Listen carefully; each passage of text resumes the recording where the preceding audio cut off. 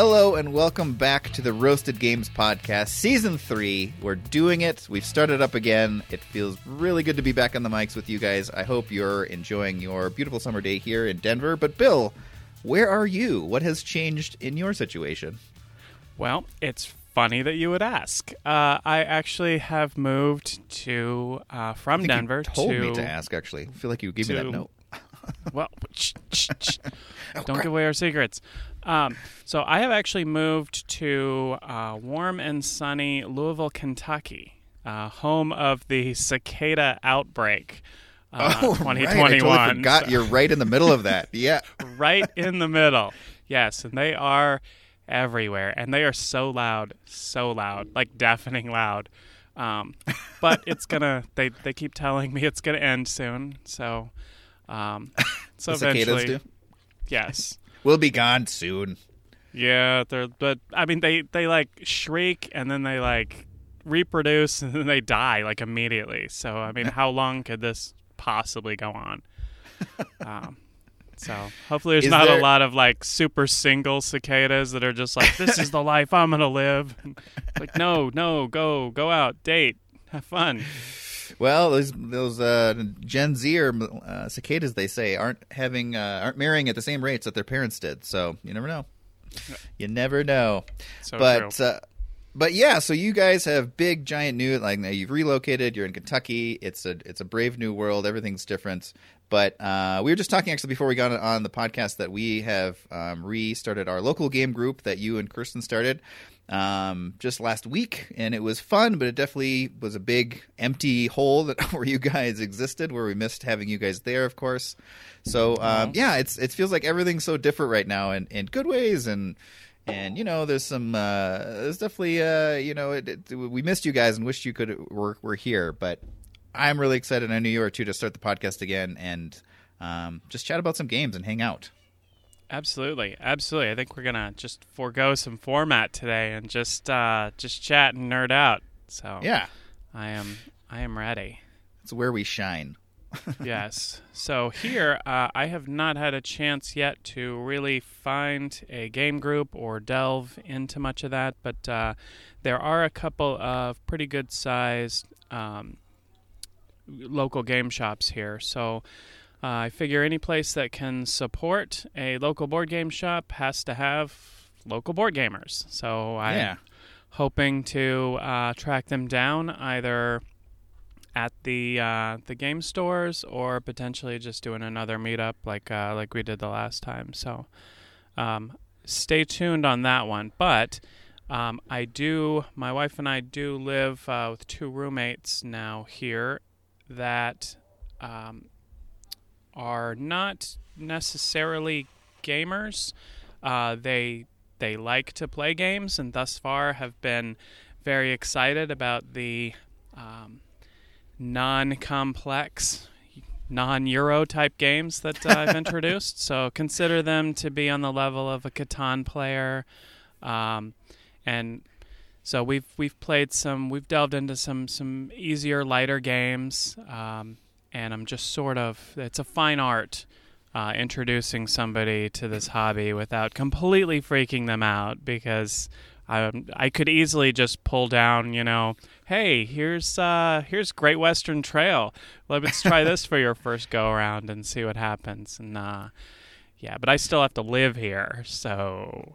Yeah, that's the tightrope act, because you guys are not only, you've been friends before, but living together is a different situation, and then not only that, but like doing, other things, hanging out and hanging with gaming together is also different, so you're navigating so many different things. So here's my question, though. What are the games that you've been kind of throwing on the table to kind of engage with this? And I ask that partially because I've been playing a lot of smaller games lately, and so maybe we can compare notes here on what you've been playing versus what I've been playing, and we could cross-reference a bit. Okay. Well, I'll go over some of their favorites so far, and actually their number one is one of your favorite games, and a game that you actually introduced me to, Qwixx. Oh, so nice. The first night we moved here, I pulled it out, and they kind of looked at it, and I'm like, no, trust me, this is fun. And so we played it a few times, and they they love it. We if we're ever looking for something just for fairly quick, fun go around where we can still talk, drink some bourbon or something, it is a great interactive game that they really enjoy. They've enjoyed Point Salad, which cool! I just played that one recently for the first time. I've been playing the shit out of it. It with everybody, even in Denver. Before we left, we played a whole bunch of it with lots of different people, and really, really enjoyed it. It's very light, but it's very simple to explain and easy to get to the table. It only takes 2 minutes to explain, okay, these are like the two things you can do, this or that. Right. And here's the reason you do this, here's the reason you do that. All right, let's play. So that's one they've enjoyed a lot. We've also, our favorite bar game is actually still our favorite bar game. We go out, we play Archer Love Letter, which could easily be really any of the love letters, but Archer's the one we have and enjoy the most. And they've really picked up on that one. They enjoy it a lot. Another one they played the other night, which is sort of a foray into slightly denser but still fairly light. We played Century Spice Road. Oh, okay, yeah, I haven't played that in a long time. Yeah, which is one of my favorite gateways for newer people, and they really liked it. We played it twice, and the second time they actually asked, "Hey, can we play that again?" So that was They're a hooked. super duper big hit. So They're hooked. You've got them hooked at this point. Now, oh yeah, I think I got them. Yeah, they're all in for sure after that. If they're requesting playthroughs, that's a good sign. Yes, that's yes. awesome. We also gave Marvel United a shot, which they enjoyed. It was, I think, their first real look at a cooperative game. So have you played Marvel United? I haven't. I'm trying to remember which one that is, because that came out, like a couple of Marvel games came out around 2020. I'm trying to remember which one it is. All right, looking it up right now. Big Kickstarter, and just came out last year. The only set that's available in retail that I'm aware of is just the base set, which has just like 6 or 7 minis in it. I recently, and Marvel United X-Men just recently was on Kickstarter, ended up being Simon Games' like #1 Kickstarter of all time, money-wise. And I backed it at the full all-in level for not only X-Men, but the previous generation, the original as well, to the tune of, after shipping, about $600. So, oh my goodness. So I will have several hundred Marvel minis, and I've recently started painting them, so I'll have gives me something to do. It's gonna be done in 5 years, approximately. Yeah. So, but I really like it. It's a fun. It's flexible in that it's very, very simple, basic gameplay, and that seems to be kind of the downside with gamers is they're like, well, there's not a whole lot to it. It's very light and it's very simple, and it is. But the different heroes each hero has their own pack of cards, their own deck of cards, so they play slightly differently. But the key here is the villains. Each villain has not only a different way in which they play the game, but even like winning conditions change with the villains. So it's almost like playing like different games with each villain, because you're trying to do completely different things, and they have very different feels, and like with both sets, both all-ins that I got, there's probably 80 villains, 85 villains. So there's so much replayability and so much different gameplay that way that I feel I really enjoy it. What I've played of it, which is really just the original basic set, but Yeah, I was trying to the Marvel Champions. That's the one I always confuse those two. Which one is which? Because I've played Champions, which is not minis, it's just cards, and from what I understand, a little bit more complexity. So the minis in Marvel United, how are they used? Is it like any territory control? Like what is the kind of structure of the game? I'm less familiar with that one than I thought I was. I think what you do is each turn you play a card from your hero deck onto the timeline. Okay. And it lets you do something. It could let you move. It could let you attack. It could give you a heroic action.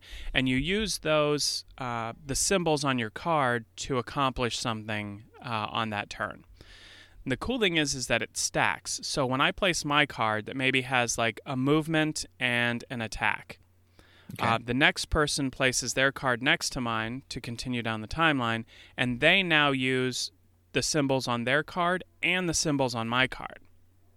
So now they can move, attack, and maybe they have another attack and maybe a heroic action. So now they can use all of that to have these big combos. And you can kind of set each other up for things, especially depending on what villains and where you're going with it. You can be very strategic in making sure that the next player has what they need to do. And basically the minis, there's locations around the board, and the minis, they move around to mark your location.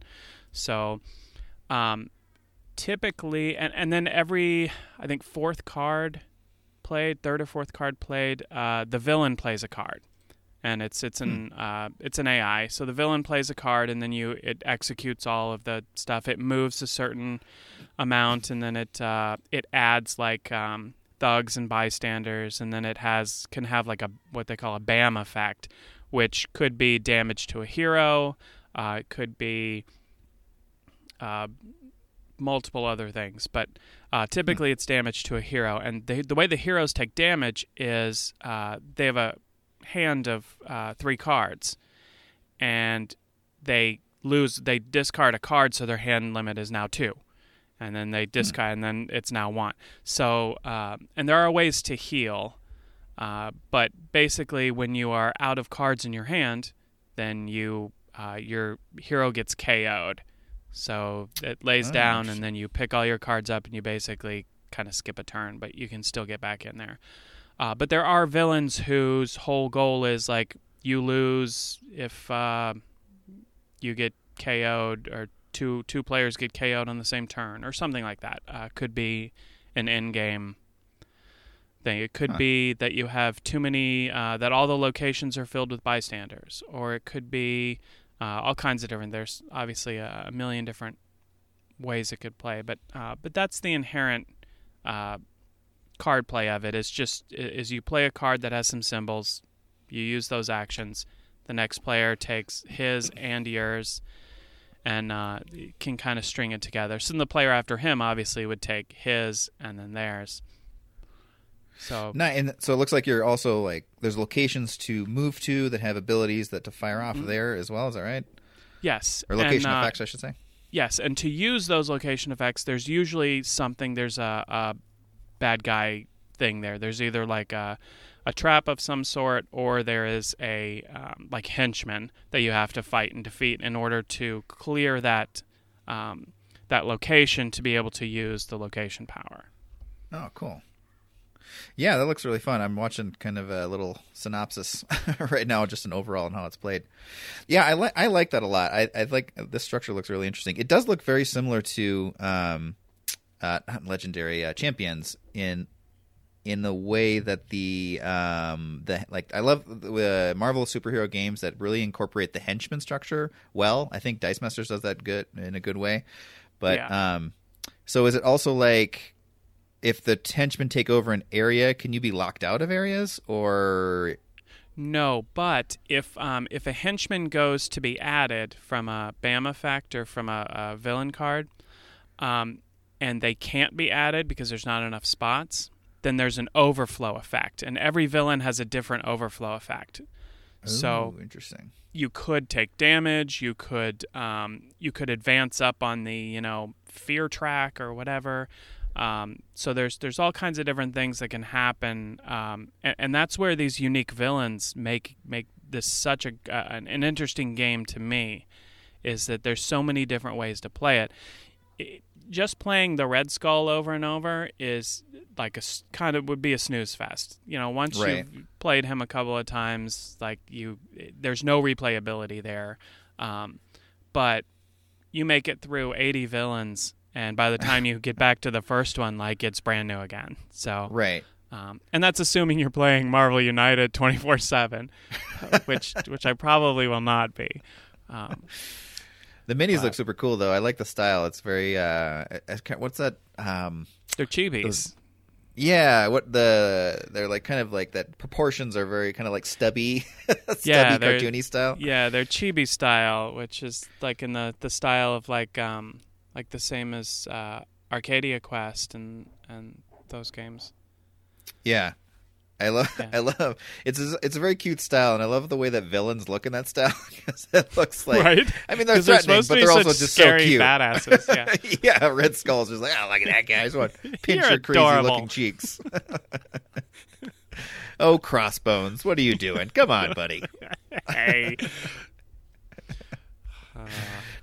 Cool. Yeah, that's one I haven't checked out before. I felt like, because that one came out in 2020 and Marvel Champions came out right before it. I feel like, is there a third one that came out right around there too? I can't remember. I think what I'm thinking of is like Dice Masters had like a bunch of Marvel releases. There is another Marvel game. It's Marvel. It's actually substantially more complex. It's also mini based. Yeah. Something protocol. Yeah. Something protocol. Yeah. Crisis Protocol. Crisis Protocol. Yeah. Yeah. So, and that's much more serious looking, and from my understanding, substantially more advanced, and considerably more expensive. So. Right. Yeah. Speaking of expensive, and that's only it's only 2 players too. I just backed, and it just literally while we're online here, it collected my pledge for the Witcher board game. Ooh. $8 million this thing just closed at. Oh my God. Are you serious? That's insane. Yeah. $8 million. Wow. I am astounded. Like, I remember reading The Witcher, the original book, like the Last Wish book, which is like the first one, like a long time ago, and it was like, yeah, it's pretty good. And then I knew they made a video game, or I played the video game, and I was like, this is great. I am astounded how much The Witcher has caught on. Like, it's crazy to me. Is it Henry Cavill that's driving this? I'm sure it's a big part of it, but it's just astounding to me that this sort of obscure artistic IP has suddenly blown up in the world, is suddenly obsessed with this genre. It's really fascinating to me, but that's cool. I could see that being a fun game. Do you know, what are the details about the game that you know? It's The Witcher Old World, which it's a minis game. It's a big sprawling minis game. My understanding is you are a Witcher, and you're going around and fighting monsters, training, leveling up, getting I think like prestige kind of things for fighting these monsters. And there's different I believe there are campaigns available in some of the mini expansions and stuff, and there's a lot of stuff. I didn't go all in on this one. I just did like the deluxe edition, so I got the minis and the stretch goals. But there's a lot of stuff. It looks like it would take a lot of playing to get through it all. So I more got it for the collectability and just the fun. I like minis, and I think it'd be really neat. I'm not under I'm not under the impression that anyone in this house will play it with me. But not yet. No, not yet. You got time to get them up to that level. Speaking of, guess what I have coming in the mail tomorrow if FedEx's tracking is correct? Ooh, so many things. I don't know. What do you have coming? I have Dwellings of Eldervale. Oh, awesome. Yeah. That is very exciting. the deluxe edition. I played it with Jeff, and I really, really liked it. It's sprawling and just it's awesome. I really, really enjoyed it. Have you played it? Jeff has. I haven't. I remember you telling me about it, and I think soon after that, the group, that was kind of right around the time when our group sort of like disbanded to a degree. Yeah. Or we had to re-disband. I guess we were trying again, and then we had to disband. But no, I remember you telling me about it. That's one I definitely would like to check out. It sounded super, super cool, and it plays up to like 5. Isn't that right? So you can get a pretty good player. I think it plays. Player group? It plays up to 5. Yeah, it also has a really well developed, very, very highly thought of solo mode, which I have been looking for very much in heavy games now. Is good solo modes. So I'm looking forward to setting that up and giving it a try. But that is, I'm really looking forward to that. And the box is gigantic. It's like bigger than Gloomhaven sized box. Oh, damn. It's ridiculous. Kingdom Death Monster size-ish kind of, yeah. It's big. It's real, real big. Oh, cool. I'll have to ask him to bring that. Or actually, that sounds like one we'd probably have to schedule a separate playthrough to do. But Jeff brought another one the other night, and we didn't get to play it, but he was telling me about it. It's going to be very anticlimactic because I can't remember the name, but I will next time we record. Is it Die of the Dead? No, Die of the Dead was one he mentioned, but it's a 2-box. He got the main box and then an expansion, and it's another kind of fantasy structure. I will just not even draw. They're trying to remember all the details here, and keep it for next time. But it's one that sounded really, really cool, and I think we're going to try to get it played next group. But anyway, yeah, speaking of Kickstarters and fun games that I'm looking forward to trying, I feel like Jeff has received some, and I think Aaron too, that over the next few game nights, hopefully we'll get them to the table and try some stuff. Yeah, but, I think Aaron has Lost Ruins of Arnak. Yeah, I think so. Yeah, which looks so good, and I would love to give that a shot at some point. Yeah, I am excited to jump into. I have been very resistant to trying to do Kickstarters off and the quarantine because I feel like I'm losing control. But what I have done, actually, a Kickstarter that I have received recently is Burgle Bros 2. That's what I've been playing quite a lot of. Speaking of Kickstarters that ordered before quarantine and finally arrived. And that has been a blast. I have really fallen in love with this game. It's a really good example of a game that it turned into a complete redesign. I was reading an article that interviewed Tim Fowers about it, and he started talking about the process of redesigning it after Burgle Bros 1. And I guess if people don't know, Burgle Bros is a cooperative game by Tim Fowers, who is kind of like Ryan Laukat, or as I call him, Ryan Laukat, who makes his own games and designs and publishes. Fowers doesn't do his own art as Ryan does, but he's kind of a one-man sort of shop. Of course, there's a lot of working with other people, but he's the main guy. And so he made this game that's a cooperative heist game, sort of set in a 1960s universe or art style at least. And you are just a team of thieves with all your little different abilities and identities, and you're trying to infiltrate these buildings and rob the safe, and then escape to the roof where you're flown away with a helicopter. The second one takes place in a casino, and he and Ryan were.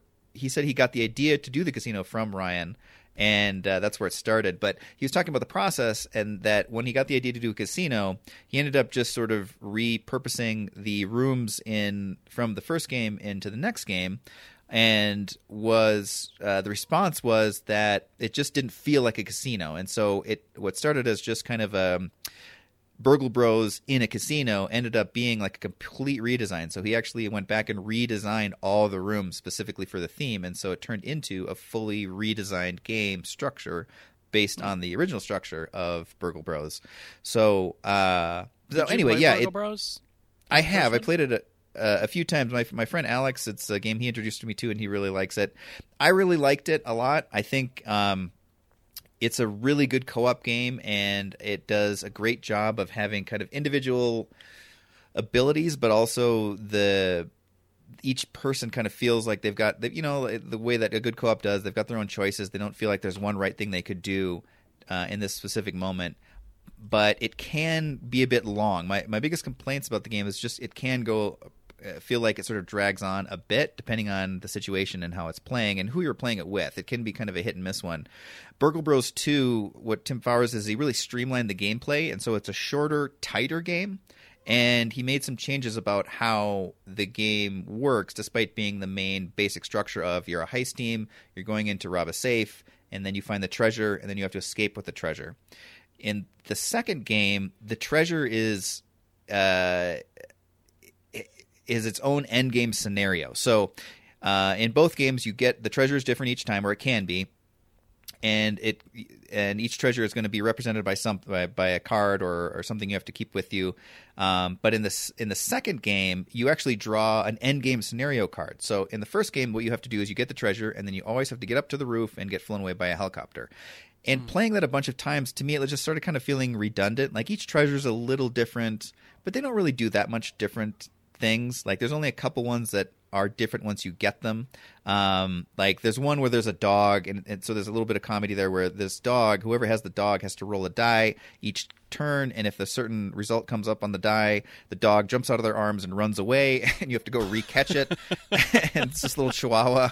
And so there's some fun stuff that first game does, but I think that's the most fun treasure in the first game. The second game, each treasure or each thing that's in the safe is different and has a different end game scenario, so it's not always about escaping through the roof.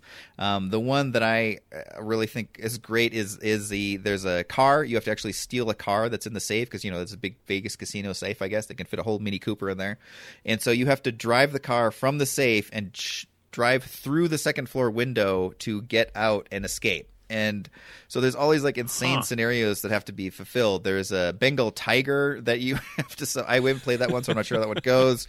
There are just all sorts of like crazy zany scenarios, and so it kind of makes a second stage of the game that I felt was a little missing in the first one. Whereas the first one is you get the safe and then you escape each time. It's sort of the same thing. It's not bad by any means, but the second one is you get the safe, which is the first challenge, and then the second challenge pops up after you get the safe to figure out how you end the game. And it's very dynamic, and the replayability I think is a lot higher. So I've been playing this with whoever wants to play it. My family really likes it. I've been trying to introduce it to other people, but it's just a really great redesign and a great structure. I have to say Tim Fowers did a superb job in taking a classic game and kind of restructuring it, redoing it to make it feel very, very different, but also the familiar structure. It sounds awesome. Yeah, I like it a lot. It's also it's just a really good example of just a couple kind of in the redesign process. He definitely like very considerate about things that were maybe some hang-ups or I don't want to say complaints, because Burgle Bros is a very, very good game, but I maybe some slowdowns of the process in the first complaints. Game. Oh, I got complaints. I'm sure there were complaints. People complain about anything. That's true. But he really seemed to really take those complaints seriously and examine them and figure out ways to streamline them in the way that you could almost see the first game in more pass-throughs becoming this game.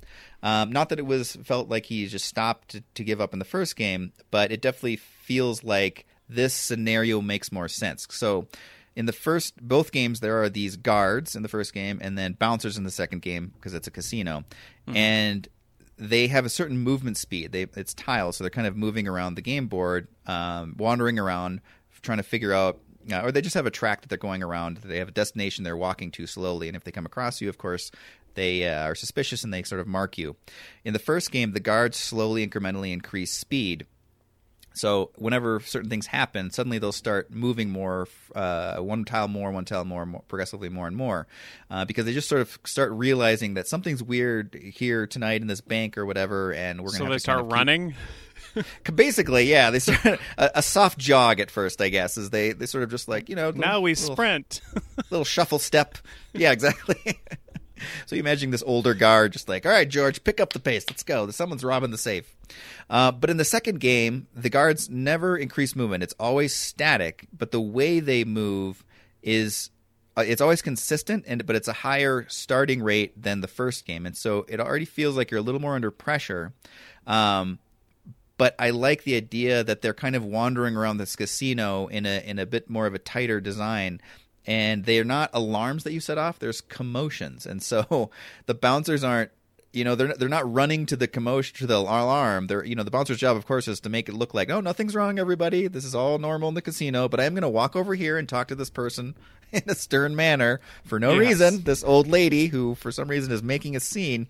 And so the theme just feels a little more engaging, at least to me, that these bouncers are wandering around and just sort of this big goon is sidling up to you being like, what's the matter, old lady? Why don't you just come with me for a minute and we can talk in the back room? So anyway, just long story short, just a really good example of tightening structures to make a game itself tighter as a timeline and its time to be played, but also feeling more appropriate for the theme. Is kind of a side benefit and bonus. So I can't really recommend this game enough. It's a really great cooperative game. And what's great about Faura's game, of course, is that they are never just Kickstarters and then they're done. He Kickstarts it and then they're available on his website. So you can definitely go out and grab this one if it interests you. But I would highly recommend Burgle Bros 2. Okay. Well, that is a sterling recommendation. So that is on my list. There you go. So I thought of another game that I've played with the roommates that they really enjoyed. And oh, great! I really enjoy as well, and it's just a kick-ass game. It's Truffle Shuffle. I have never played that game. I really, really like it. It's actually, from my understanding, I think it's the same design team that did Point Salad. Oh, okay. And it's very easy. It's a card drafting game. It's a set collection. It's very easy to explain, simple to follow, but there is some decent strategy in it. It's not mind melting, but you definitely have to pay attention. So it's and there's a lot of fun choices in there, and it's a good light filler game that I've played now probably a dozen times and have really, really enjoyed. Truffle Shuffle. Isn't that is that a dance? I feel like I've heard that phrase before. It can't be in reference to the game. It's not in reference to Goonies. It was not named after Goonies. Oh, that is exactly where I've heard it. Yes, okay. Shuffle. That is exactly what it is. I'm like, where have I heard that? Yes, it has nothing to do with an overweight child. That's where I've heard it. Nothing to do with Chunk.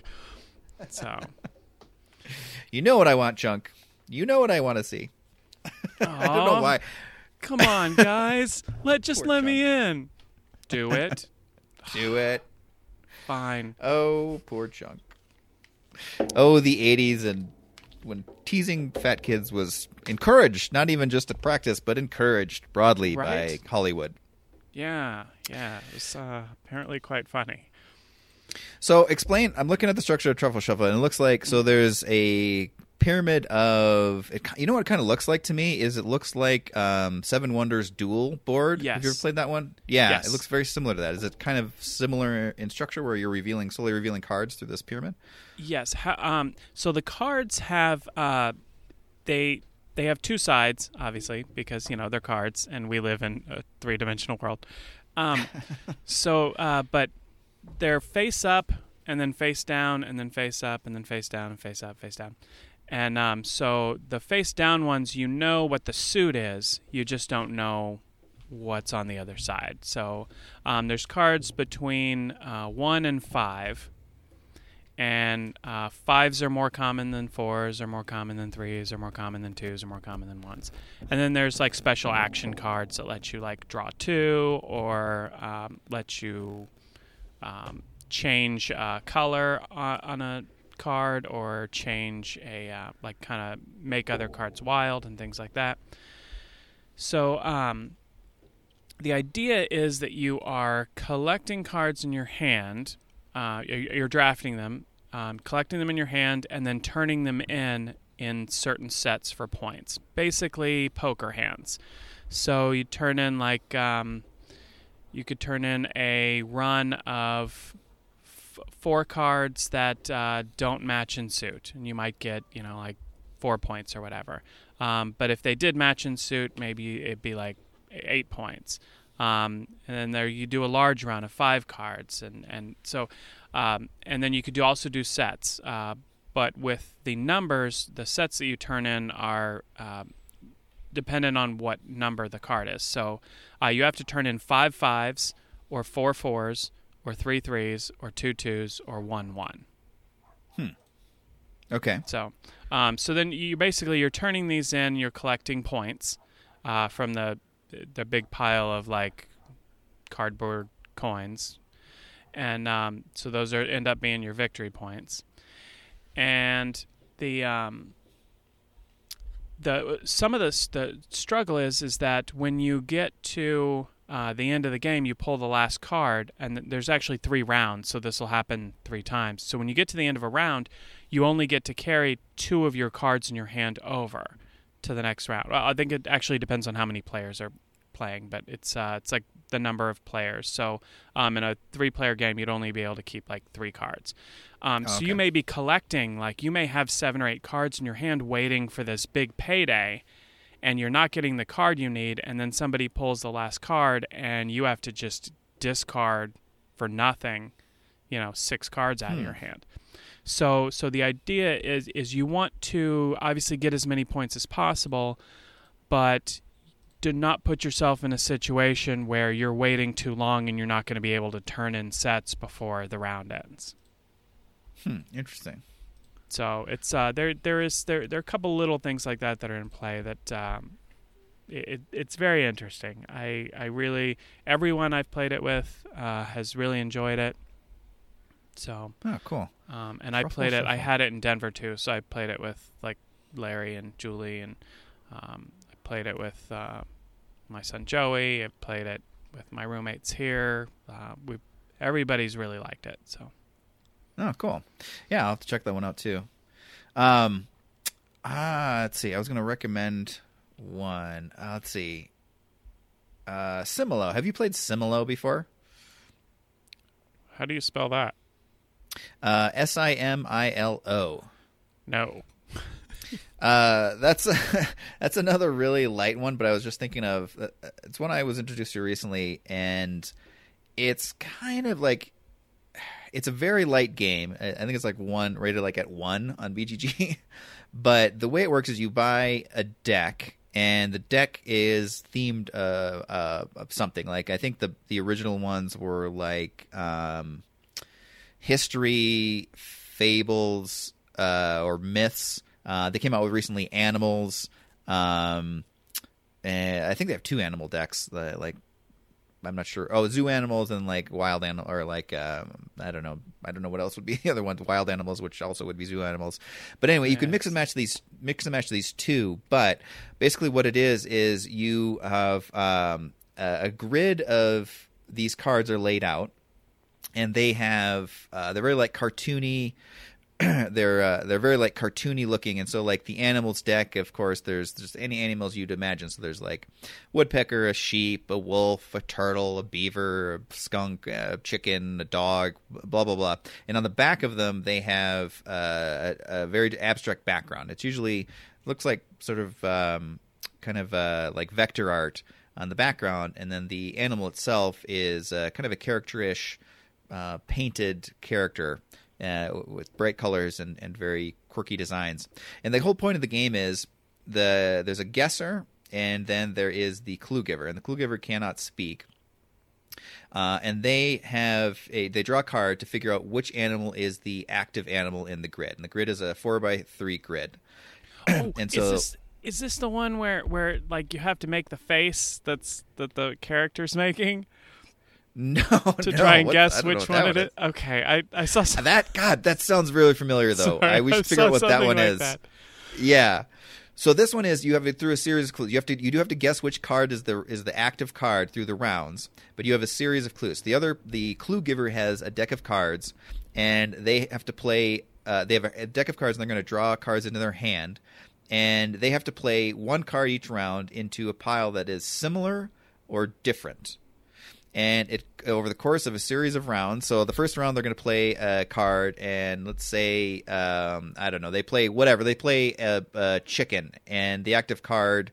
Well, you don't know what the active card is, so they play it to similar. So the guesser has to guess. Okay, so this card is similar to something, the card that I eventually need to guess. So they have to, each round, eliminate cards based on that clue, a similar or different. So they might get rid of things that aren't a bird if a chicken was played. Each round, they have to get rid of more and more cards, so it becomes really difficult. I think it's like, first round, they just have to get rid of one of the cards from the grid. Second round, after the clue is played, they have to get rid of like 3 cards from the grid. Third round is like four or 5 cards from the grid. It really quickly ramps up. And so it's this really interesting, very silly, fun game of like trying to suss out what they think this card means. It kind of reminds me of Mysterium or other games where there's just a silent clue giver, but it's very fast compared to those games and just very silly. And you can play it as teams, but the clues aren't necessarily for what the animal is. Like, it doesn't necessarily mean that because I played a bird that the animal is a bird. It could be that the background has a reference point in it, or it could be the facial expression of the animal is tilted one way or the other. So there's all these like rabbit holes you can go down of like, what do they want me to see in this? And it just becomes a very silly game, and it's very light, but it is so satisfying to win this game because the second to last round, you have to get rid of, I can't remember what it is. I think it's like 3 or 4 cards.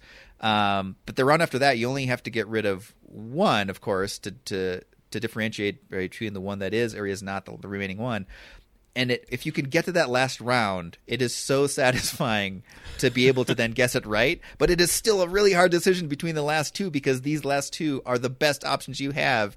And, of course, their hand of cards that they have to give the clues with isn't going to be perfect. They can't put down it's the dog card, and it has to be like, once again, they've got to be like boring their eyes into your brain, being like, don't misinterpret this clue. All right, similar. And then you just go in this whirlwind of second-guessing your own initial responses. It's a very silly, fun game, but I got a real kick out of it. And they have different series, so you can pick up packs, basically, of different themes. And you can also commingle these themes, which makes it zanier in a different way. But it's a really fun one if you're looking for a light kind of filler game that's pretty approachable and very fun. Yeah, that's I've Similo. been looking at pictures of it online. It looks silly, but yeah, that's goofy. very interesting. That's very interesting gameplay. No, I think I watched a review of Tom Vassell did a review of some kids game that has cards laid out in a grid like that, and it's all either people or animals or whatever, and you have to like try and make a facial expression like the card you're trying to get them to guess. Yeah. I do remember. Yes, I do remember that review. What is that game? I don't know. I'll have to look that up too. Ridiculous. But I totally forgot about. Yeah, I remember watching the review being like, "Huh, interesting." That is definitely the right group type of game. Like, that is not going to play with all groups. Yes, I will not be playing that game, but somebody will. Good on them. Yeah. Yeah, Simula is pretty good. I thought that one was a pretty fun one. You know what? Actually, we just played recently too, and right before you guys left, actually, the last kind of game get together we had, you introduced me to Guillotine. I really liked that game, and I just recently played it again, and I have to say, I think Guillotine is going to be it's one I pick up because that is really fun. Guillotine is an impressive game that I didn't realize how old it was, but it holds up. It really holds up. It's super old, but yeah, it does hold up. I like it a lot too. I've only played it a handful of times now, but it has to be what inspired Parade. It has to be. Yes. Oh, for sure. There's definitely got to be influence there. Absolutely. Like there's no chance the Parade guy's like, I've never played Guillotine. Never heard of it? Don't want to hear about it. What is that? Yeah. I'm just really impressed. Like it's over 20 years old at this point, and I just was like, it really feels like it was designed in the last few years, like it could have been. Just the way it holds up, the abilities of the cards are really well designed to interplay off each other, and the replayability is really good. So I was very impressed. Wizards of the Coast and Paul Peterson. I agree. I think the artwork doesn't hold up very. It looks like an old game. It very much does, yeah. I would love to see like a reprint or potentially retheme, but reprint for sure that maybe has some updated art. But yeah, it's a really fun game. It definitely, everything works well together. It's very well balanced.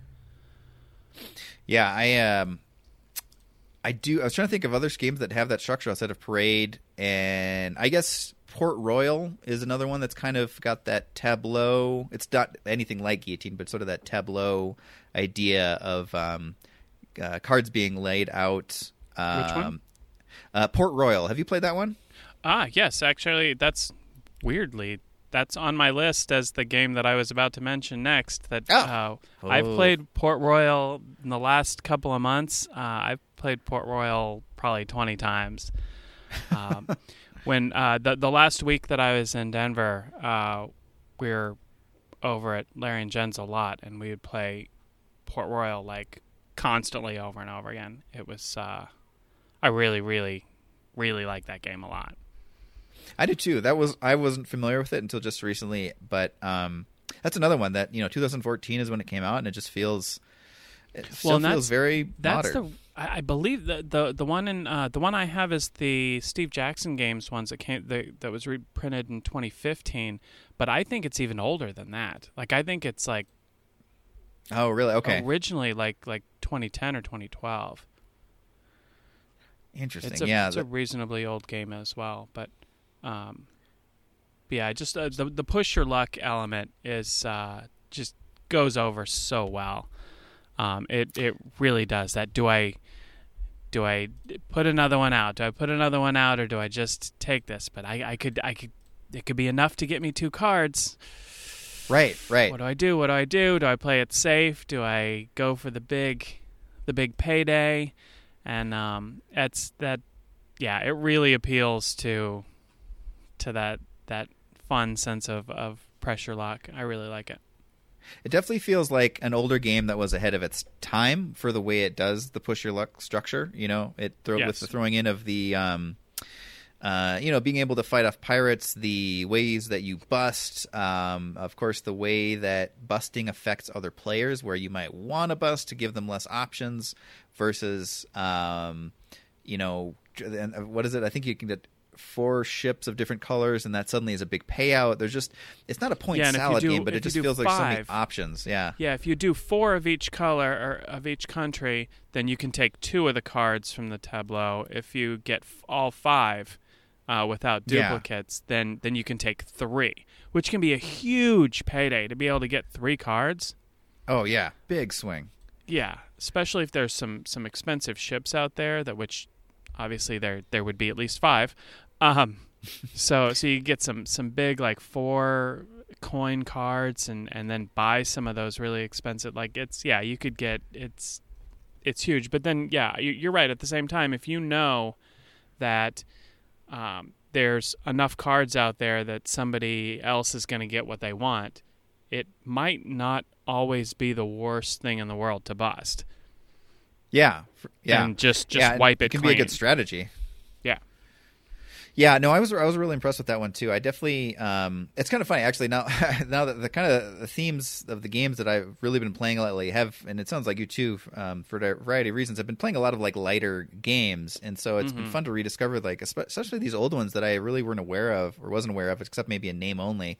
And playing them today, it's just like, man, this is so solid. I am really, really impressed with some of these games and how well they hold up, and the fact that I could see influences. Well, we talked about Parade kind of being influenced by Guillotine. A lot of influences of modern game structure with some of these things. And Port Royal is probably one of the best push your luck little games that I've ever played.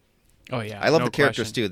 And then having the character abilities, that definitely feels somewhat ahead of its time for when this game came out.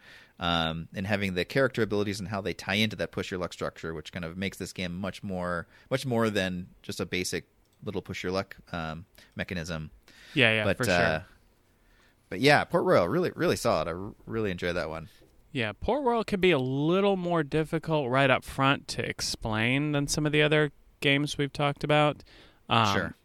The first time, you really kind of have to play it through once to really see how everything comes together, because you're Yeah, like, wait, absolutely. 2 ships and what and why am I buying this and what Right. what is do I take one? Yeah. I bust. What does this mean? Why do I have a sword here? What do you mean I get to get rid of it? Can I do it now? Do I have to do it now? Like, yeah, there's like, but once you see a playthrough, you're like, oh, okay, this all makes sense. So it's I wish that I could find an easier way to kind of explain some of those elements. Otherwise, I think Port Royal might make it to the table a little more often. But if it's with somebody who's played it before, then, I mean, it's really easy to get into once you know the feel of it. Yeah, once you get a round, or even a round, because it's played over a few rounds, even a round done, you're definitely gonna have a sense of like, okay, I get the interplay here, but it is gonna take a playthrough to really get I don't know, pre-planned, because it is, like you said, it is a game that you kind of need to know what's coming down the pike or what's available, because pushing your luck, you need to know what you're going to be pushing your luck for. Right.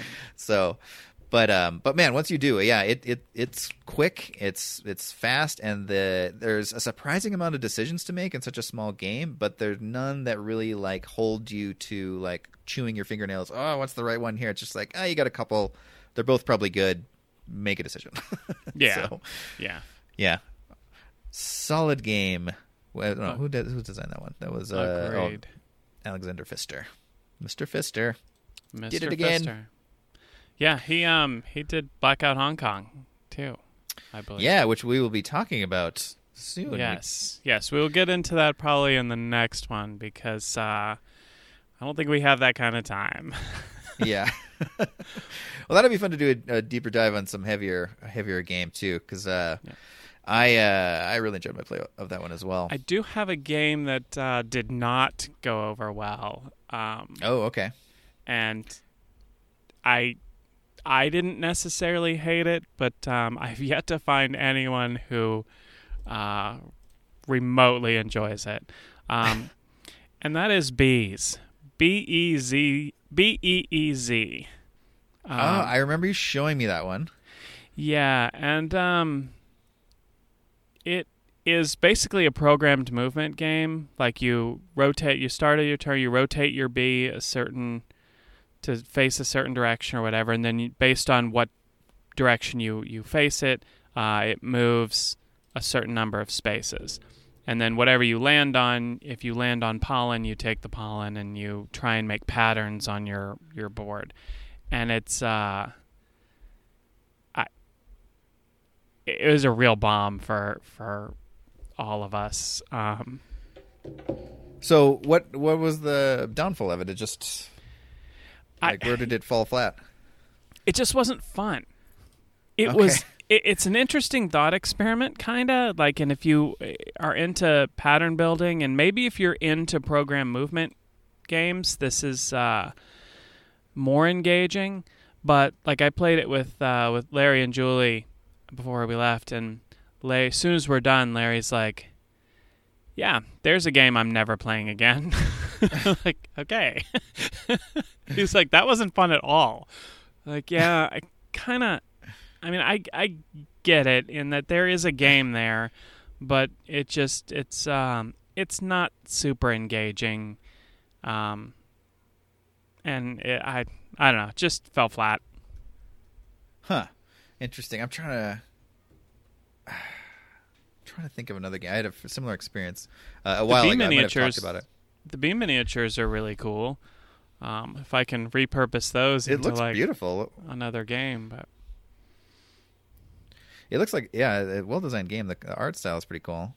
So is it just that it was too predictable, or just didn't felt like the game design was like too tight or something? It almost felt more of like an activity than a game because of the program movement. And program movement games kind of can be that way sometimes, because you do the one thing and then it sort of just like does its own thing, and whatever happens. And the only real...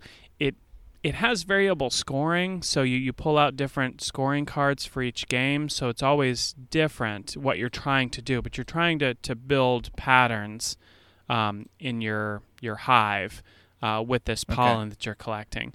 But the way you collect the pollen is you point and go, and it's just I don't know if it's just like what it is that's missing. It feels like kind of a slog. Just feels like an activity Yeah, more like than a chore. yeah, more than like a game.